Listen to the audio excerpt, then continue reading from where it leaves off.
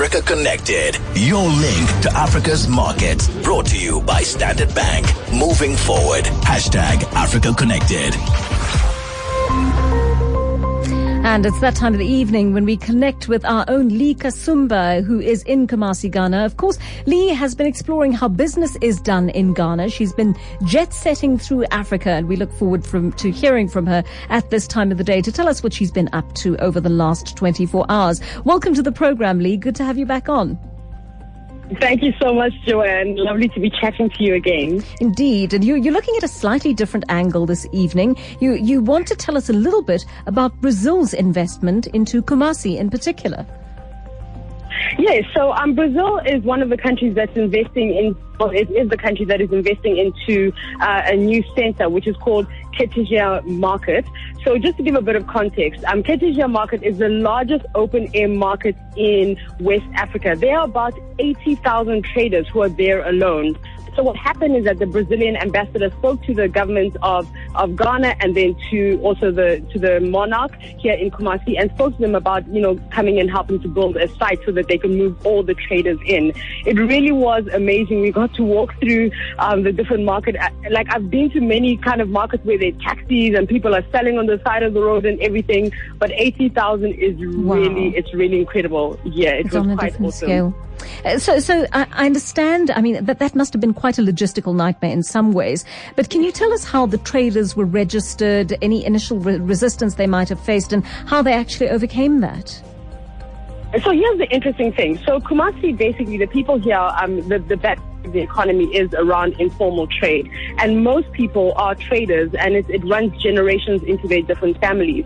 So when we spoke to Mr. Donso, who's the consultant on the project, he basically said that, first of all, that they did have to speak to the king, speak to the traders to allow them, just to let them know that that the monarch was behind it. So they allowed them to be involved with that.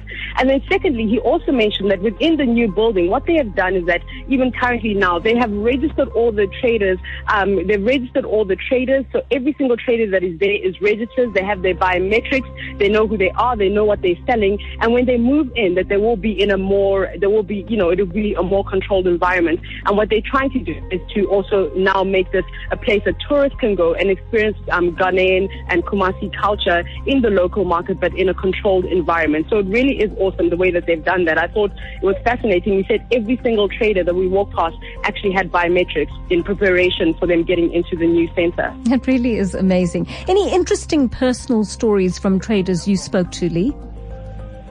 So I spoke to, there were two traders that I spoke to. The one of them was a duo of brothers. And basically they spoke about how they imported shoes from Italy, from Turkey, and all of these different areas. And they've been selling second-hand shoes for a very long time. So it's second-hand leather sandals, which they sell, And they also spoke about, when they found out that we were coming from South Africa, they pretty much spoke about how, they really loved the ties between South Africa and Ghana, especially because the first Ghanaian President Nkrumah, had really done a lot with regards to the apartheid era and housing a lot of South Africans. So they started to tell us about the places we should go where people stayed. So we're going to try and find that out.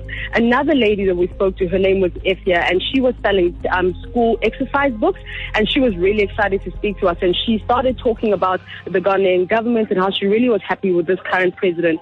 First of all, she said that, the economy had been stabilized simply because they now have a single economy, a single currency, So the Ghanaian cedi has gone up really well. So it sits at about 4 to the dollar currently. And then she also said that now with the new president, there is free education, which I think is a legacy from President Nkrumah. And she said there's free education, free food. So all people had to worry about is getting the books, So it was just really enlightening to see how people, even in a place where you would think that they were not really interested in what was going on in the educational system, within Ghana, education is very important. So everybody would tell us about what the government was doing, how important education were, how educated they were, and also just the strides that they're making as a country in comparison to the rest of the world.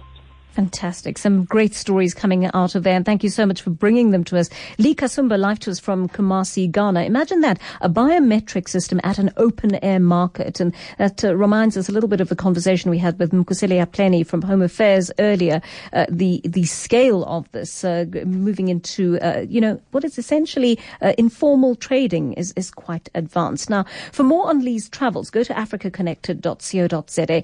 Standard Bank calls Africa home and drives her growth. Combining their strong African presence with global capabilities, Standard Bank supports businesses that need a banking partner who knows Africa.